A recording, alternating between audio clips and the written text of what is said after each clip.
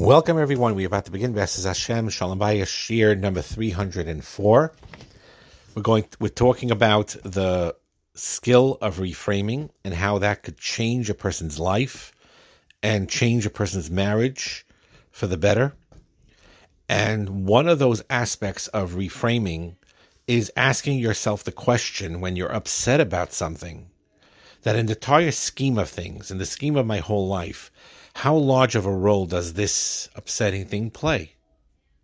Or, in 5 years from now, will this experience be upsetting? Will I be totally forgetting about it?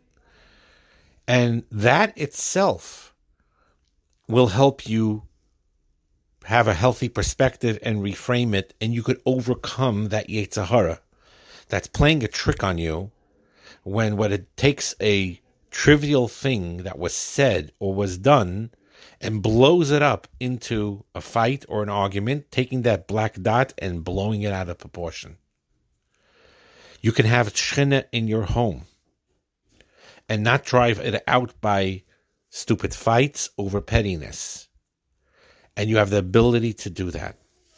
And what's very important to know is one of the Yetzer Hara's things are, like we talked about the footprint on the wet floor or other types of annoying things, that there is a way, if even you feel everyone's on a different level. Sometimes people could just wash it over the rug and not be bothered about it at all over time, and then it's beautiful. But even if there's a situation where, okay, I have to address this at some point, but there are skills to be able to do that, which we discussed when we talked about the Gottman book and others, of how to go about it when everyone's calm later and have a healthy, normal discussion about whatever disagreement that you actually have.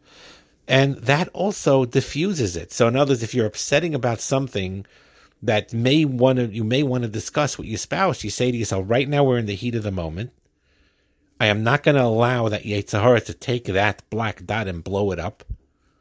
I'm going to bring the Shechina in my home and not create a fight by saying something mean or nasty or harsh or the stonewalling or cold shoulder or anything like that. I'm going to be pleasant as ever. If it's still bothering me and I want to discuss it a day or two later in a normal, healthy way, we'll learn how to do that. But right now, I'm not going to mess things up. I'm not going to overblow that black dot. And that's a very, very important thing to know. He says an anecdote here. He says that I went to the Kaisel daily for 40 days to pray to HaKadosh Baruch Hu to heal my marriage. We were married for close to 10 years, 5 small children. First year of marriage was tolerable, but then we had financial stresses, physical stresses, taking care of a family this size, and our marriage became stressful. We both lacked sleep. We became irritable to each other, tense to each other, which led to many quarrels that could have been avoided. That's one of the things, by the way, to be self-aware and realize, looking back, that, okay, some of the quarrels were things that really were important, and even that you can learn how to handle better, but they were things that had some teichen to it. But then looking back, you realize a lot of these quarrels could be avoided, and that itself is a sign of maturity, by the way. Anyway, going back to this story, during the 40 days that I went to the Kaisel, I met a number of people a few times. I saw someone davening with a tremendous hasmada. I asked them, please daven for me as well. I didn't tell them what I was praying for, just daven for me. I need a refuah on something, and I left it at that. Some of the people I asked to pray for me told me what they were praying for. There were single people there that said they're praying for a shidduch. There were people there that were praying they had a serious illness they were diagnosed with, and they're asking for a refuah. Some were praying for ill parents that they had or ill children that they had. Someone was praying for a relative that was imprisoned. Someone was praying for someone had a business venture that turned into financial disaster and in financial ruin, and he was praying to help him. HaKadosh Baruch Hu should help him with that. Others were praying that they didn't have children for many, many years, and they're asking for a bracha to have children. So what happened was, this lady said, as I was doing my 40-day tefillas by the Kaisel, I realized that my situation objectively was much better than all or many of those that were coming to the Kaisel to daven also. And after the 30th day of being by the kaisel, besides, of course, asking for my marriage to get better, which kol hakavod, that you should do that, why not? But I also gave thanks to HaKadosh Baruch Hu for the positive aspects of my life and my spouse. She listened to all the tzaras other people had and realized that her life was objectively speaking, better.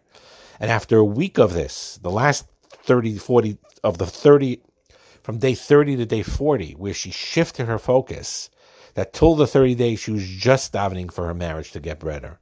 And then from day 30 on, after hearing of all these people's stories, to daven also to make your marriage better, but also express hakaras hatoiv for her life with her husband and her children, she became more cheerful at home. And both her husband and her children were in a better emotional state because of it. The davening itself made a positive change in her. The positive came from the tefillah, but it also came from the hakaras hatoiv that she expressed, that she wasn't grateful about before, and now she became grateful too. So that's another eitzah tova in the reframing aspects of it, is to really express hakaras hatoiv for the things that are working well in the marriage. You have a black dot, 10 black dots, 20 black dots on a paper. You thank Hashem for the white that surrounds it. There's so much white that surrounds it too. You're not denying reality. You're davening for that black dot to heal. But you don't let it overtake your life. He brings an article from someone, Simcha Cohn, I don't know if it's Simcha Bunim Cohn or a different Simcha Cohn, that wrote in an article that said that studies of married couples reveal that in the majority of cases, they don't view their spouse in the same light that they did before the marriage. In one study, 75% of all the participants indicated that if they would have known, they would have what their wife was like, they would never have married them. And the truth be told is that it is not incompatibility that creates these sentiments. That's a very important thing to realize. What really is happening, Rabbi Cohen explained, is that's not really true. What's true is that in couples, despite the fact that they spend a long time getting to know each other for years, they don't really know each other well enough. They're assuming they're not compatible when they're very compatible. They never even really realized how compatible they actually are until they used their skills and worked on their character. And one of the reasons why people feel this way, he said, which is so true, of how they feel after they got married, I either married the wrong person or I wasn't compatible. The main reason is because prior to marriage, a young couple is totally unfamiliar with the nature of married life and family life and the normal demands of married life and family life. So it's not incompatibility that's the issue, but rather it's the unrealistic utopian concepts of marriage before you get married that creates these problems, or a certain amount of self-centeredness or whatever it may be. But what needs to be educated by people that are getting married, and for people that are already married to realize this, that married life is not a utopian existence where love always blooms, friendship is always there, and it takes a lot of times hard work. And if you know that in advance, that it's like a garden that you have to cultivate, that you have to sweat over, that you have to plow, that you have to plant, you have to take care of it, that itself creates in the marriage, this is a reframe of what marriage actually is. That I married the right person, and we are compatible, but we never actually tapped into the concept of what marriage is really all about, what Hashem wants from us. We never tapped into the ability to look at each other's positive points and build from it, or to learn these skills of reframing and all these other skills we mentioned here. Another thing that could help also married couples is to realize that sometimes they're different in the way they view situations. And very often when one of the spouse, whether the husband or wife, is talking in a more critical way, very often they're not really trying to be critical. They may have the mindset or the shift, maybe because of the way they grew up, where they think in very, very analytical terms, and they tend to see more things that are different versus things that are similar. They notice the discrepancy of things more.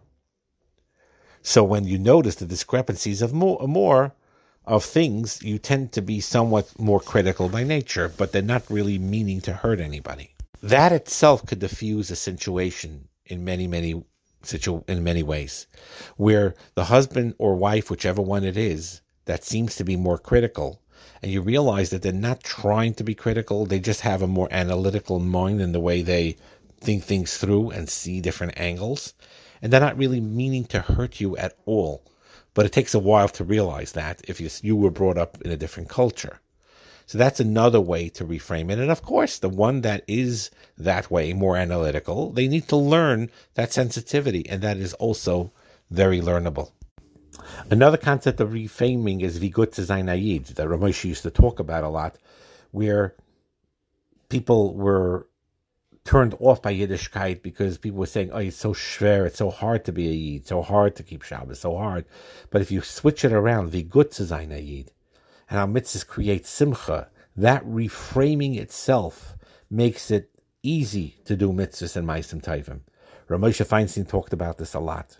He talked about one of the things why people fell through is they looked at Shabbos and other things as a burden, as a difficulty, and in reality, it's the biggest, greatest joy in life. And once you shift that perspective, Itaka is good to zayin a Yid, and it's green. It's a lot easy to be a Yid. There's reframings that take place in Mamori Chazal. This concept that we talked about all through the last few shiurim is not something new made by psychologists. The Chazal talk about it all the time. For example, Kol Manda Ovid Rachman Tavavid. Everything Hashem does is for good. Right? And you have to, and the Shulchan Aruch says you have to say it again and again, like Rabbi Akiva used to say it. What are you doing there? You're reframing.